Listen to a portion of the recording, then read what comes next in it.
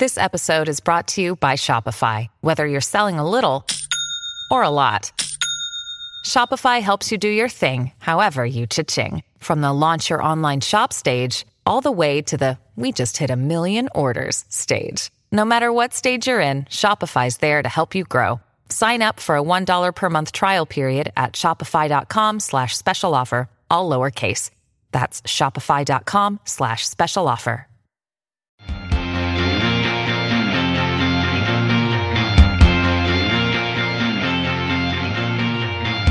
Hello and welcome to Useful Idiots. I'm Katie Halper. And I'm Matt Taibbi.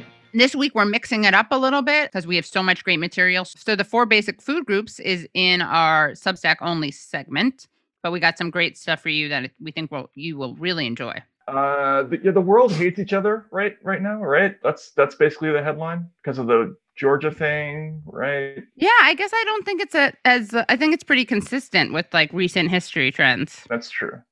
Matt all of a sudden is like, there's a lot of hate in this world. You think you hadn't written a book called Hate Inc. Right, exactly. Or you also wrote another book, which you never talk about. Which one? The drug dealer book. Business Secrets of Drug Dealing. We'll get to it. Yeah, we'll get to it. All right, you got to leave people wanting more. That's like the of all the books I've written, it's the one that I'm probably most proud of, but I never talk about it. Yeah, you know what? We should offer Substack only people a Matt Taibbi book club. What would happen in the Matt Taibbi book club? They could ask you questions. We could just read your books. God, I don't even want to join that club. I mean, yeah, I'll run it. Okay. Katie Halper's Matt Taibbi book club. And then they can ask me questions and I'll just guess. Katie, What was Matt thinking? Well, Matt was thinking, I think we were both thinking, when I was interviewing Goldman Sachs people. Right. What was the inspiration for this phrase? Right? Yeah. No, but I think we should read your books. So also people keep asking people did a video about our going rogue. And they really were like, I can't believe they did that because of the serious stuff. Really? Yeah. So someone actually did a video of that? Yeah. Can the I Vanguard. See it? And, today we're going to reveal what really happened and really why we're not at Rolling Stone anymore. Oh, it had to be because of the Midas Foundation thing, right? Because they were secretly Saudi funded and we objected to that. Thank you, Matt, for bringing that up. Right? Do you want to explain? When we found out about all that Saudi money and the connections between Roger Penske and Trump, we just bailed. We bailed. We were like, we stand. Morally, we can't have any of this. We can't. And we like Yemen. And we like, Wait, we like the war in Yemen or Yemen? No, we don't like the war in Yemen. We like Yemen. We like Yemenis.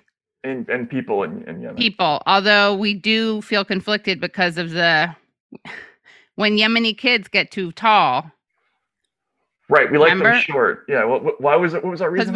Because if they're too tall, they can bite bad areas. Oh, right. So you got to keep them like below thigh level. Yeah, a certain height. Yeah. Right. So we're conflicted there. That's the silver lining. We'll say it's silver lining. Yeah. Well, that was what was keeping us at Rolling Stone that whole time. That we were towing the party line. Right, because starving children in Yemen line. And you know what? We couldn't do it anymore because honestly, I like chubby kids. I don't like emaciated kids. Right. You like them short. Short and oh, yeah. Right. But okay, I'm half behind this devastation there because short is good, but I like chubby. Right. So that's what pushed me. Oh, okay. We're taking off the mask. Look, we were fine pushing the pro-Saudi war against Yemen, famine, cholera thing, that whole thing. Right. People didn't notice that we actually injected pro-Saudi messages. Yeah. Throughout all 80 episodes that we did with Rolling Stone. Yeah. And then, I think one day you wake up and you realize, what am I doing? That 81st time, we were like, I can't push the Saudi war against the people of Yemen anymore, even though I like short kids, but I like them chubby. And you just cannot have starvation. You can't compromise. And you can't, at the end of the day. Right. Because once you give that little tiny bit, next thing you know, it's a generation of short, skinny kids.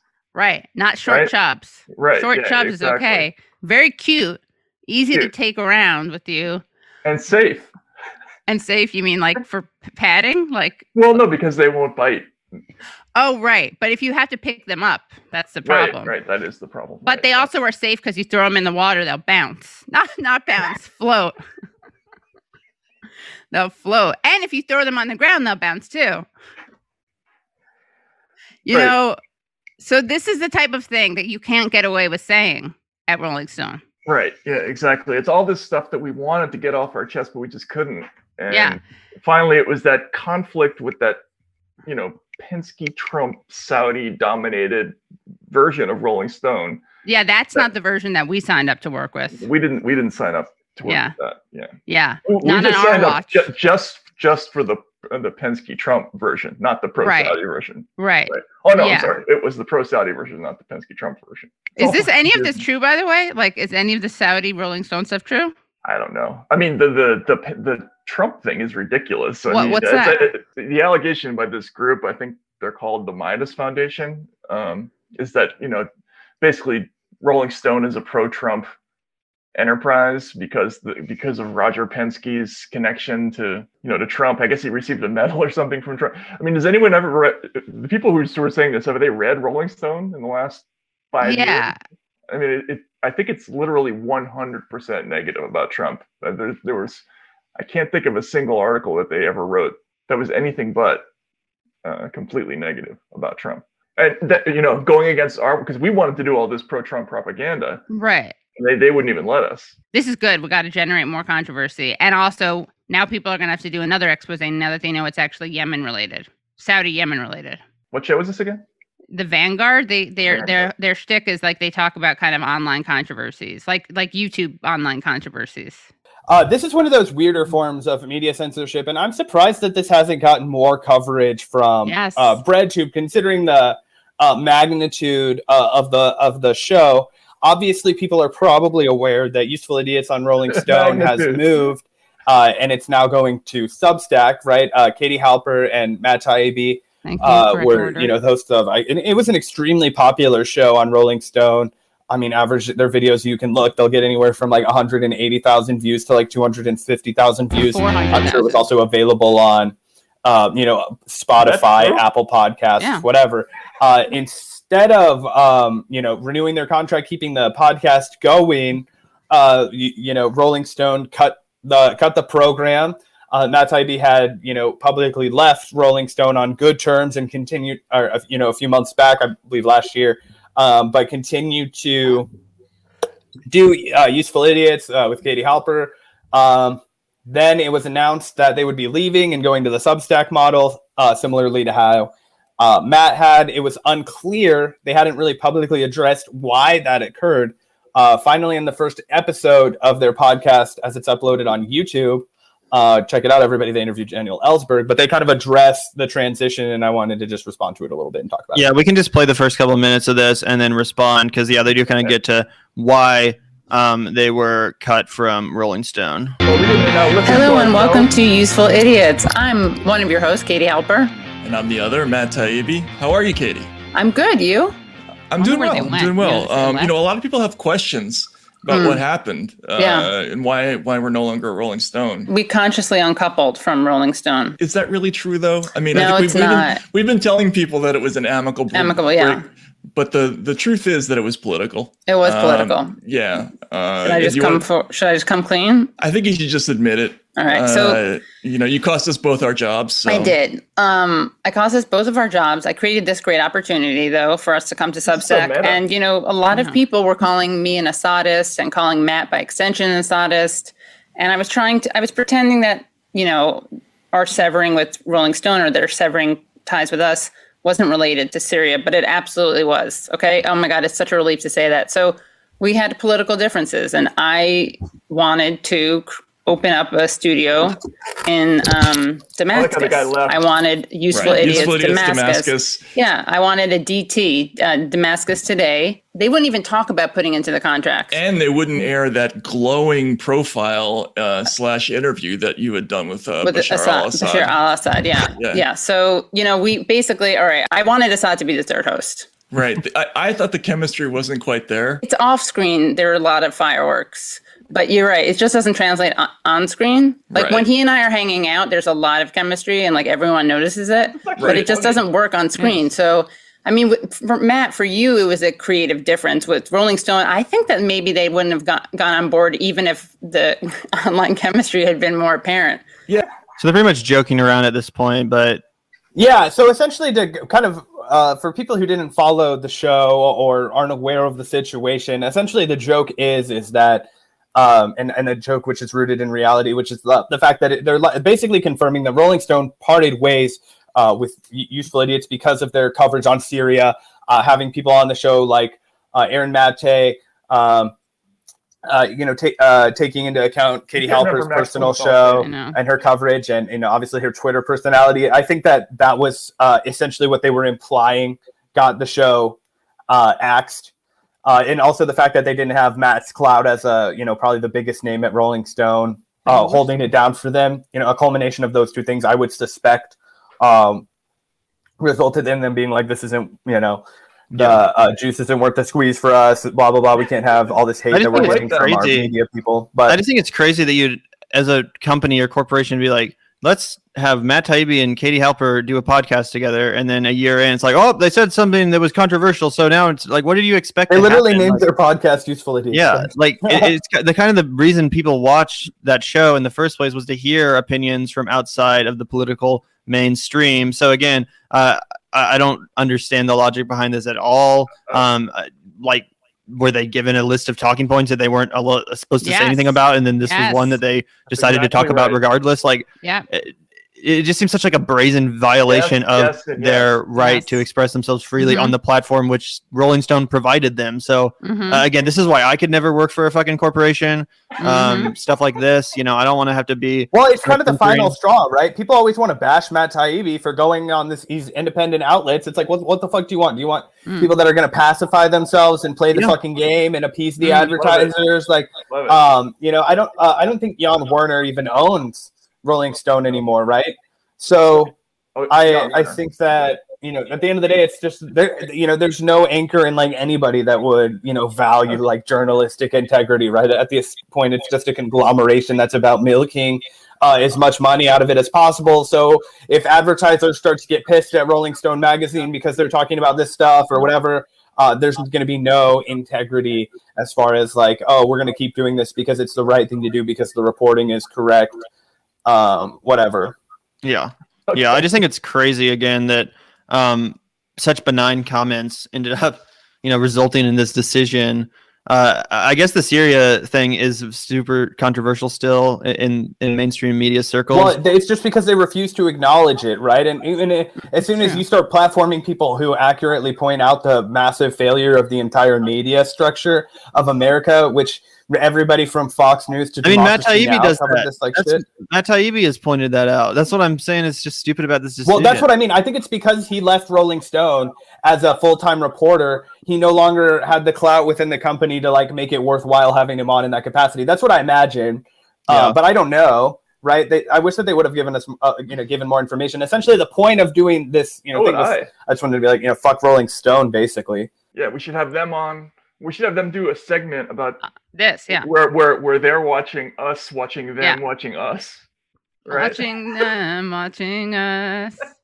There is we can get like a singularity kind of a thing going, right? Where we all kind of go back in time and we're each other's parents and everything. I think Back to the Future. Right, it'll be Back to the Future, but as we go through the conversation, like our appearances will change and people will vanish from our photos and stuff like that. Let's hear the end of it, the rest of it. I like the guy's hat.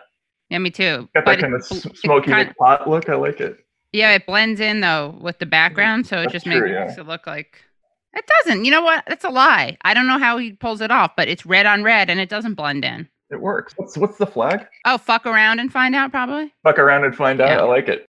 In their business to Substack, but like, what the fuck is the alternative when even journalists with the clout of Matt Taibbi can't have these conversations on a corporate sanctioned platform? Like, you can't blame people for going to a space where they're not going to have their speech restricted and where their topics of conversations can be freely, curated. It's crazy. Why would you not do that? If you especially when you can bring your own audience and take it all away. Like, who the fuck is reading anything from Rolling Stone now? Yeah, I mean, and well, that's what's crazy too about this story is that I was under the impression that Rolling Stone was really trying hard to like go back to their roots of being like the cool, outlet for politics and music and all that. And usefully, it's fit right in with that kind of brand or vision. Having the more edgy voices on their platform does make people like me and you. It draws them to the platform. So. What are they going to? I don't want to fucking listen to Useful Idiots if it's hosted by Ezra Klein and Samantha Bee or whatever the fuck. Like, I'm not going to listen to that. I want to listen to their program that's hosted by Matt Taibbi and Katie Halper. And now I'm going to listen to it on Substack and not Rolling Stone. So again, I just don't see how this is a good decision on their part as a company. It makes no sense to me. Because they already have that kind of like centrist block down. I mean, anyone that goes to Rolling Stone for their news is probably not like a firebrand fucking progressive. So they already have the kind of more mainstream centristy demographic on lock. It seemed like this was kind of their attempt to reach out to people like us. I'm interested in our story now. I know, me too. I mean, what happened? I don't know. We're going to have them on to tell us, the Vanguard. Maybe they did some more research. I'm just saying that I think that mutually it might end up being a funny segment if our podcast talks to their podcast, talks back to our podcast continually until we get sort of an endless loop of us talking about them, talking about us, talking about them, talking about us, talking about them. Like it could be like the mirrors facing each other. Right? Yeah, exactly. It'd be like the scene with Enter the Dragon when Bruce Lee walks in with all those mirrors and everything. Yeah. If we can keep going for week after week after week speculating about why we got fired. Yeah. Them commenting about it. And we should and we should crowdsource why we got fired. We should. That's actually really good. I'll do that right now. I'll tweet it live if you want. Why did we get fired? Yeah. Hashtag why did we get fired? Matt, we didn't do a hard launch. We're going to have to do a hard launch soon, but we also need to drum up some controversy. So I think what should be the big mystery, say it to our faces. Hashtag say it to our faces, Rolling Stone. That's right. Don't just hand us our walking papers and tell us to go. Yeah. Right. So we have to figure this out. We're going to get to the bottom of it. Yeah. So people, viewers, fans, listeners, watchers of Useful Idiots, please tell us your theories about why we're no longer at Rolling Stone. Right. And then we want, the great thing about the Vanguard is that as we watch this, we'll get more interested in the question ourselves. Right. Right. And it'll inspire us to dig. Well, that's what I was going to say. That great journalistic whole thing that you do, Matt, you can now apply it to what happened to Matt Taibbi. Yeah, because you're always want to make sure, like, you don't care who gets the story. It could be the next person. If you do the job well and the other newspaper moves the story forward, that's good in the end. It's competition, but you're moving the story forward. And I think honestly, if you show that you still have that, Rolling Stone may want us back. And this time we're going to go in guns blazing and demand that we have a Assad as a co-host and a fat Yemeni child as a co-host. That's right. It would be four, right? Because part of this was the finances of it. They didn't want to go for that third host with Assad. Yeah. But now we're going to say no. Now, on our terms. On our terms. Just three. It's going to be four. It's going to be four. One of them is going to be a fat Yemeni child. I'm sorry. We can just say FYC is what we call them. FYC. And no, yes, it's true. It's going to be a short, Short. We don't have an option. Yeah, we don't have any options. We want you to pay him an adult salary. Yeah, but the good thing is an adult okay, I don't want to cater.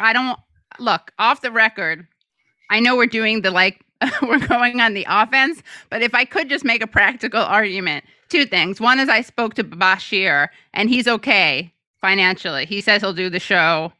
An in-kind donation, he said, is what he called it. And then he may be willing to do that, but that shouldn't be a condition that we accept. You know what? You're right. Full-time salary for Bashir al-Assad. Right. And I'm just showing Rolling Stone what they could have had. Mm-hmm. They could have had that. Right. But Bashar, is that what you said? I think it's Bashar, isn't it? Yeah, but friends, it's an Bashir. Right, yes. Yeah, it's a nickname. I can't say. Yeah. Right. I can't even say the nickname I usually call him because that would get me in trouble. But so here's what you lost, Rolling Stone. You lost a free Assad co-host. And look, the other thing is that the economy in Yemen means that even if you fully blow up a Yemeni child with food and candy, it's very cheap. It could have been. It could have been cheap, but now we're going to give you, we're going to charge you the American child fat plan. Right. Which is much more expensive. So now we want 4 full-time hit podcaster salaries. Yeah. And you one in candy. Right. You could have had 2. You could have had 3 hosts for the price of 2. Now you're going to have to pay for 4 essentially. Right. So learn a business lesson. Yeah. Seriously. Sorry, guys. Right. Sorry, not sorry. So yeah. So the plot thickened this week because we revealed the whole series, the Yemen stuff. The Yemen Saudi. Yeah. Connection. Right. Yeah. And in all seriousness, that's a bad thing. Saudi Arabia should not be doing that whole thing. And we should have a guest on to talk about it. But yeah. Oh, by the way, PBS had this guy on, Al-Jolani, and they're totally trying to rehabilitate him. He's basically Al-Qaeda. I predict that this guy is gonna be making a lot of appearances. This is a former leader of Al-Qaeda in Syria, and he's now pushing the idea that he's ex-ISIS, now Al-Qaeda leader, and he's doing a full media press right now. The critics love Hemingway, the new film from Ken Burns and Lynn Novick. You're designated as a terrorist by the United States, by the United Nations, by many governments. Look at his face. He's like, there's a lot of Americans who would say you have no business being a leader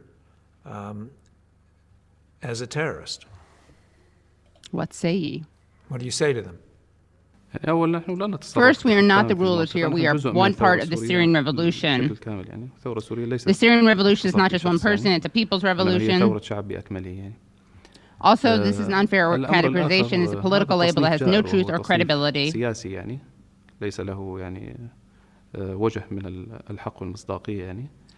throughout our 10-year journey in this revolution, he's really soft-selling it. We haven't posed any threat to the West. No security threat, no economic threat, nothing. That's why this designation is politicized.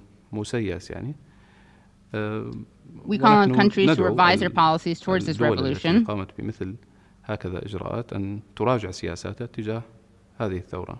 You have in the past said that you look at his eyes. He keeps determined to fight shifty. the United States and its allies. Looks a little like Aaron Rodgers. Yes, we have criticized Western policies, but to wage a war against the United States or Europe from Syria, that's not true. Your Arabic's really good. We didn't say we want to fight. We didn't say that. We would also like to ask, what is the definition of terrorism? How do you define it? I know it's pretty good. Well, Bosch here teaches me. Bosch. Today, every country has a terrorism list containing any person or party a country says is against it. The practical definition of terrorism is killing innocent people, children, poor people, women, and attacking people's property. Today, these acts are committed by the criminal Assad regime. It's more deserving of this designation.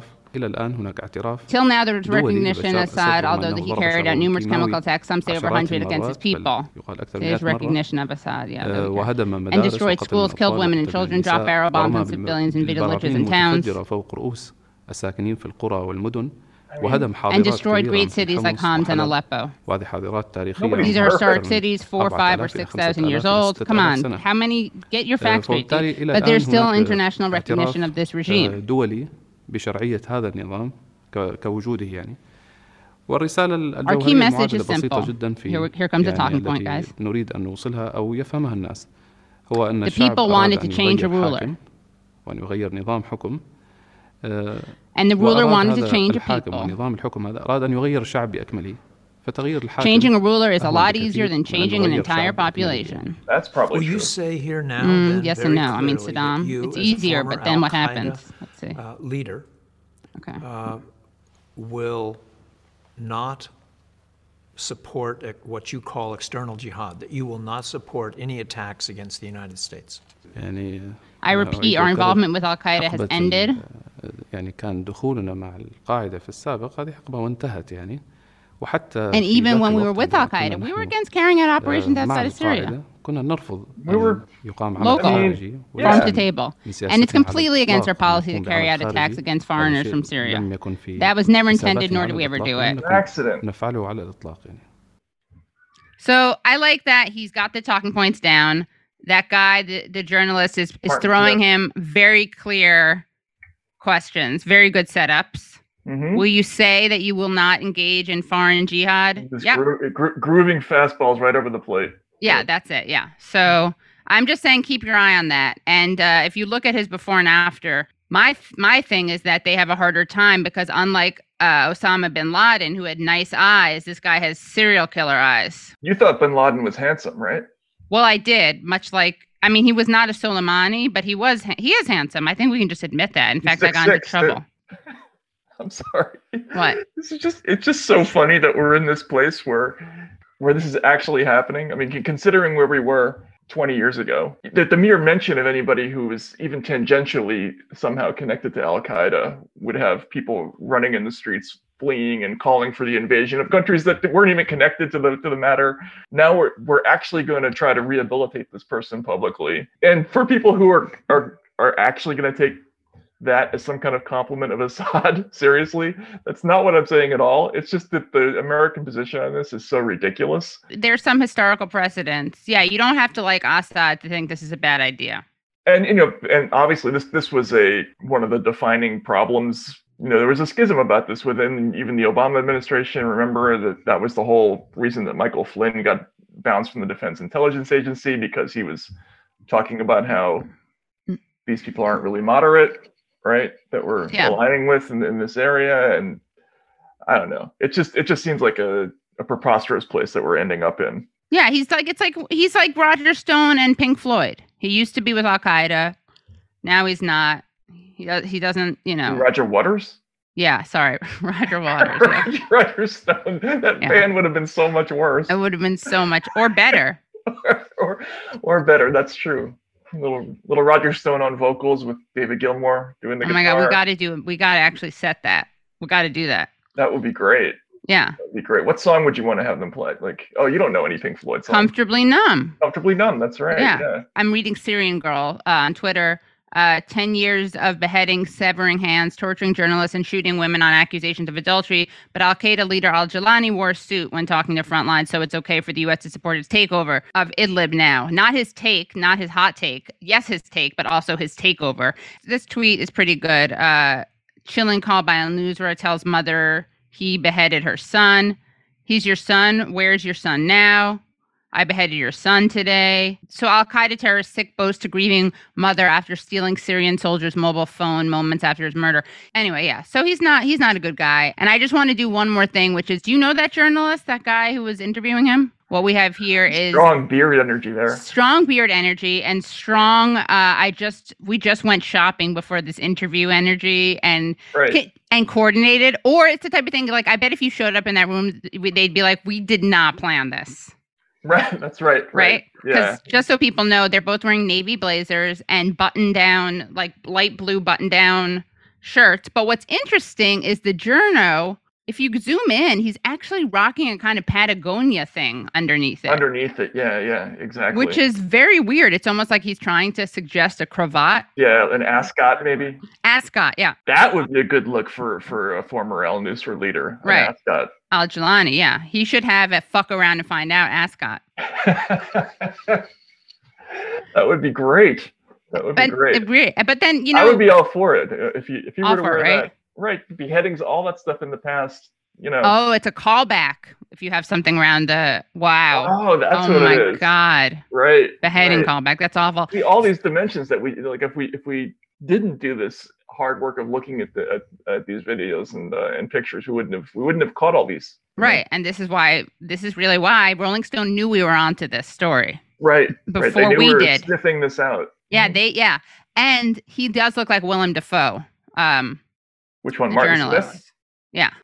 I think it's Willem Dafoe times Ken Burns times something else. I can't figure out what the third. Interesting. Are you saying that because that is some powerful advertising, because right before this, of course, we were going to cut it out. But if you play this, the Hemingway thing. Yeah, there's a Hemingway doc by Ken Burns. So of course there is. He does look like that. Is there anything that Ken Burns hasn't done a doc about? Maybe actually, now that you mention it, that we should crowdsource. Can you tweet that out right now? Yeah. Please name something that Ken Burns has not done a documentary about. Well, yeah, but I think the answer's right there. This.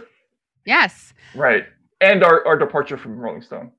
Right, you're right. That's really what that is. I can't figure who that third variable is. Who do you think? Wait, so your variable was who again?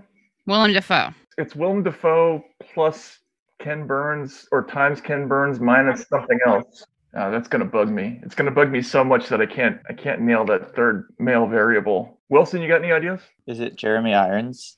Could be. Yes, that's correct. I think. Yeah, I kind of see it. Right.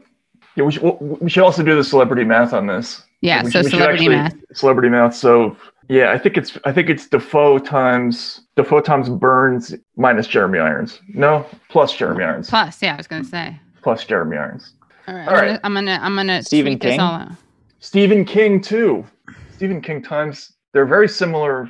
There's a similar like vibe with both of them. But yeah, you're right. The jaw is very Stephen King. And the eyes are kind of Stephen King eyes. But I just want to make sure that people see, for people who are missing it, Matt Taibbi, you saw his old look, right? Which is more flattering, the extremist look or the Western look? Jelani? Going back to Al Jelani. The extremist look is kind of badass. Yeah. Right? Would you approach that guy in a bar? I wouldn't.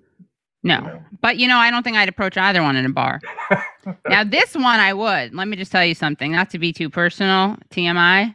But this guy, I think within a couple of minutes, I'd probably back away. Also, I'm not sure you'd find him in a bar. Is that him? Yeah, he was handsome, right? Kinda, yeah. I don't know what happened to him. He looks like he's got things on his mind. I don't know how old he was then, but he definitely has that, like, I'm going to become the commander-in-chief of the Syrian militant group Tahrir al-Sham. And then interviewed on PBS by a guy with a cross of Jeremy Irons, Ken Burns, Stephen King, and Willem Dafoe. Yeah. And I think Smith could have probably pushed back on this more, although I get it. When you go shopping with someone, there's a special bond that develops. Right. But he did say that he would, quote, fight the United States and its allies. And he also told people not to accept help from the West in their battle against ISIL. I feel like he didn't really address that. He didn't.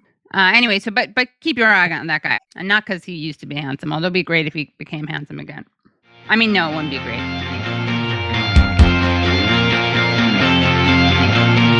So, this is a new thing we're doing on the show where we kind of live, we crowdsource in real time. So if we could just look at our crowdsourced question. Useful Idiots Pod crowdsourcing. Why did Rolling Stone sever ties with us? Let us know your theories. Also, who does Martin Smith look like? Okay, let's see. So Brutus Judas writes, why did they sever ties? To make room for Near Tandon's new podcast. Julius, the thing, Ditter Bops writes, just like they stopped featuring real music, they need to stop featuring real journalism. Beachside Benji. Honestly, I'm impressed that they kept y'all as long as they did. Y'all were controversial in a good way. Regular Lawyer. Why did Rolling Stone sever ties with 2 Russian agents? Do you really have to ask? Then Michael Mielo goes, you're kidding, right? He was kidding. Anik Fasal, because both of you refused to go to brunch after Kamala was sworn in. That was also a factor, yeah. Max Blumenthal, who's a great journalist. PetSmart dropped their sponsorship after learning you were anti-shark. Maybe necrophilia is a bridge too far. Because you found out Kurt Loder is an immortal, like the Highlander. If you continue to pull on the threads of the conspiracy, it would have had profound global impact, which is true. I like this one. This is good. The sarcasm energy on this is great. Which one? Because your ad reads with Matt were just too good. Maybe the woke dead were threatening to Me Too Katie.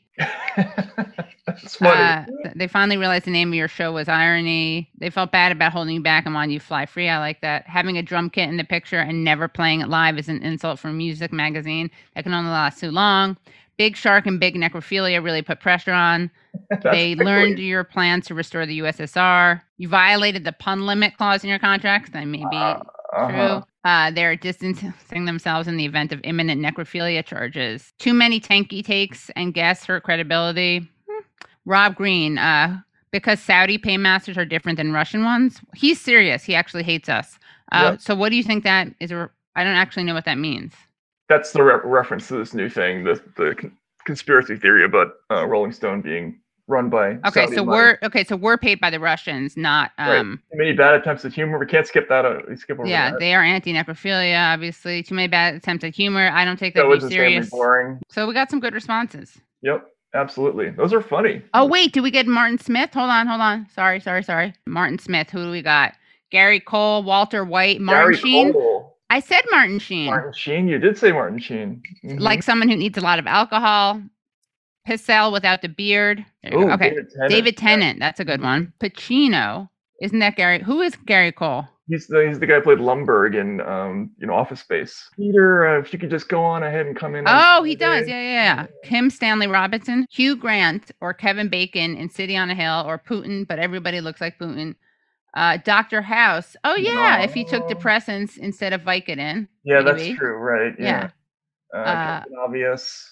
Withered Christopher Walken. Those are all good options, though. Yeah, they are good options. Yeah. I think Gary Cole, Martin Sheen, those are both winners. He's going to be mad at us. Honestly, be mad at us because we're calling you out for being like an ISIS rehabilitator. That's me saying that, not Matt. Right. I'm all for that.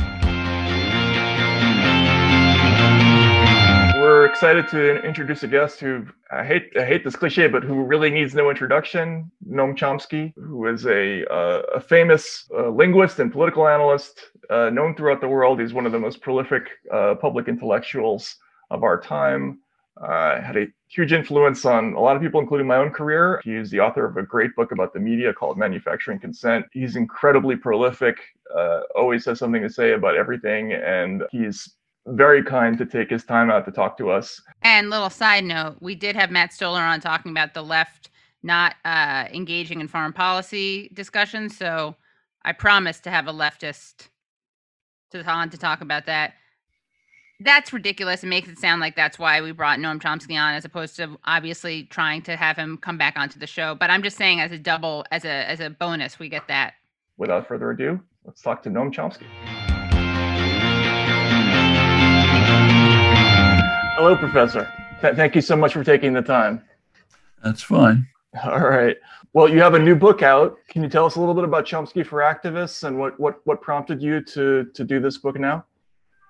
Well, actually, I was prompted by a friend who is editing it, and he thought it might be a good idea to put together some discussions and interviews, back articles, other things about activism. So I went along. The book is very, very optimistic in tone. You look back and talk about the distance that people have traveled since the 60s. What do you account, the sort of improvement in the level of engagement in political activism today versus, say, back in the 60s, early 60s? Overall, it's probably greater today. There were peaks in the 60s. There was a brief peak with regard to the civil rights movement in roughly around 1963, a couple of years before that, and that terminated. Then there was a brief peak in the late 60s and early 70s with regard to the anti-war movement, a couple of years. Meanwhile, other things were being developed, barely developing. You got the bare beginnings of what became later the feminist movement, the beginnings of environmental concerns, some labor concerns, a couple others. A lot of them flourished later. The seeds were laid. But today it's much broader, much more extensive. And one of the reasons for the book is there is a sense among young people that everything's hopeless. It's just, can't fight City Hall, it's too big. That partly comes from not understanding what's happened in the past. If you look at the differences that activism has made just in half of my life, 50s, 60s to the present, it's enormous. If you go back earlier, it's even more. that's a really interesting question I want to follow up on, because that sense of hopelessness, especially since Trump was elected, there's a lot of this rhetoric that sort of democracy doesn't work. The core functions of democracy, the constitutional protections, protest in a normal way doesn't work. And people are pessimistic. And I see a lot of discussion about how there's too much democracy. We need to lobby big companies like Facebook and Google and PayPal and even MasterCard and Visa to do the work for us, to sort of create the society that we want. How do you feel about that kind of sort of corporate-based activism, that lobbying corporations to do things? Well, lobbying corporations is activism. If corporations are doing anything, it's because they're under pressure to do it. Corporation has one purpose: to profit. You can, if they, there's variation, but very generally, the fact is that a corporation is following the principle that it should maximize its own gain and market share. Now, one of the ways corporate executives are not stupid. If they realize that they're losing a customer base, they're facing what they call reputational risk, meaning the peasants are coming with the pitchforks, we better do something, then they'll react and maybe do something, sort of generally decent within limits. But that's to ask them to do it on their own makes no sense. Like asking a totalitarian state to be nice. Maybe it would be under pressure. But the real changes are taking place. The corporations are being sort of dragged along slightly, but the real activism is having other effects. Take the most important issue we face by far, destroying the environment. We don't solve that quickly, nothing else is going to matter. And we don't have a lot of time, decade or two. Well, it's not going to come from corporations. In fact, take a look at this morning's papers. Even with the pandemic and the reduction of economic activity, methane and carbon dioxide release into the atmosphere has increased because, for example, as oil prices have gone up, you're getting the automatic reaction. Fracking industry revives. Trump, one of his great deeds was to eliminate the regulations on controlling methane release, which is extremely dangerous. In the short term, much more dangerous than CO2. So they do that. They can make more money that way. So you're getting more release of poisons into the atmosphere, which reduces the time span that we have to try to deal with this. Well, that's the way businesses are going to behave. They can make more money doing something, they'll do it. You put plenty of pressure on them or on the banks that finance them, may impede it. But if you do things like what Sunrise Movement did, an young activist group, sit in, occupy congressional offices, get some support from the progressive legislators who came in kind of on the Sanders wave, Alexandria Cortez in this case, pick up some support from a long-term Democratic senator who was interested in the environment, Edward Markey. Then you can get the idea of a Green New Deal, which is essential for survival in some form. You can get it from way off in the outer space somewhere to the legislative agenda. Keep the pressure up, you can get something done. We can see it happening right before our eyes. So Biden's environmental program, climate program, it's not what's needed, but it's much better than anything that preceded. And it's not because he had a sudden revelation. There's pressures constantly. In fact, within his administration, they have brought in, sometimes at a pretty high level, people who are pressing for these things. That's the result of the constant engaged activism. So yes, it has effects, which you can see, but the effects wouldn't be there if it wasn't for the activism that lies behind them. It's the same with everything. I mean, take, say, the civil rights movement. The things you think about are Martin Luther King giving a speech on the mall, National Mall, and I Have a Dream, and so on. So a lot of work went into that. People whose names you don't know, and I don't know. People who were riding freedom buses in the South to try to encourage Black farmers to take the risk, and it was a severe risk, of daring to cast a ballot. Suffering, some getting killed, gone from history, but they made history. Finally, you get something happening. Didn't happen by itself. Same on every single thing you can think of. Basically, get back to the question about the book. That's what it's about. Try to get people to understand this is the way things happen. I mean, if you want to take, say, the protest about the Vietnam War that began in the late 60s, became really substantial in the late 60s. 67, 68, you're getting huge demonstrations. Early in the 60s, couldn't get a whisper. I was giving talks in somebody's living room. You get 3 neighbors together.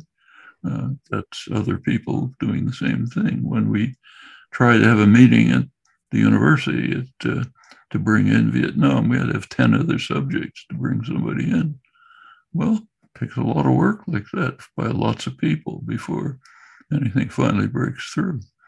You may not see it for a long time. You may forget the people who were involved, but that's the way things happen. And the same is true today. And it is happening on a lot of fronts. Take, say, the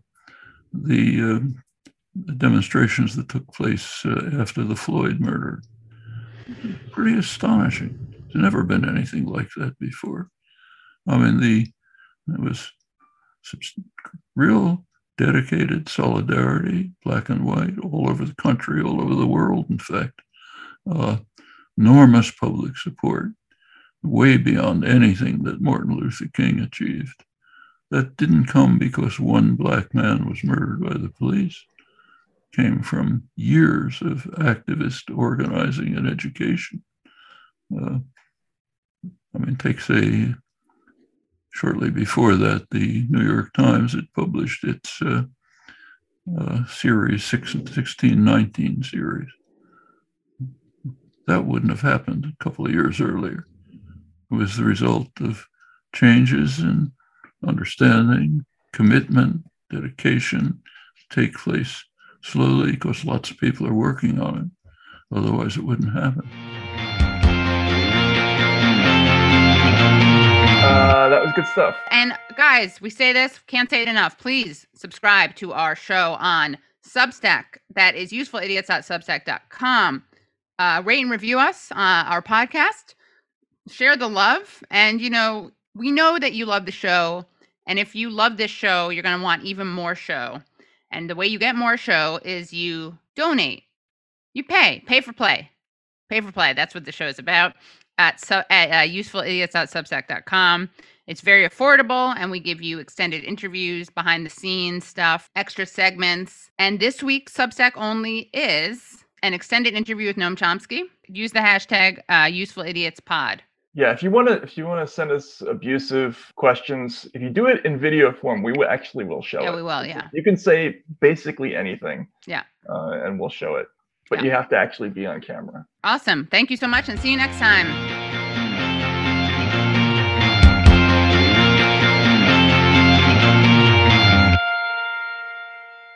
The Bigger Pockets portfolio of podcasts are worthy of your investment. We're having a real conversation as real estate investors. New episodes available every day. It's important to buy where it makes money and not necessarily where you want to travel to. Bigger Pockets, On the Market, Rookie Real Estate, or Money Podcast. The purpose of flipping is to create more cash so then you can reinvest into other types of properties. The Bigger Pockets Podcast on YouTube or wherever you listen.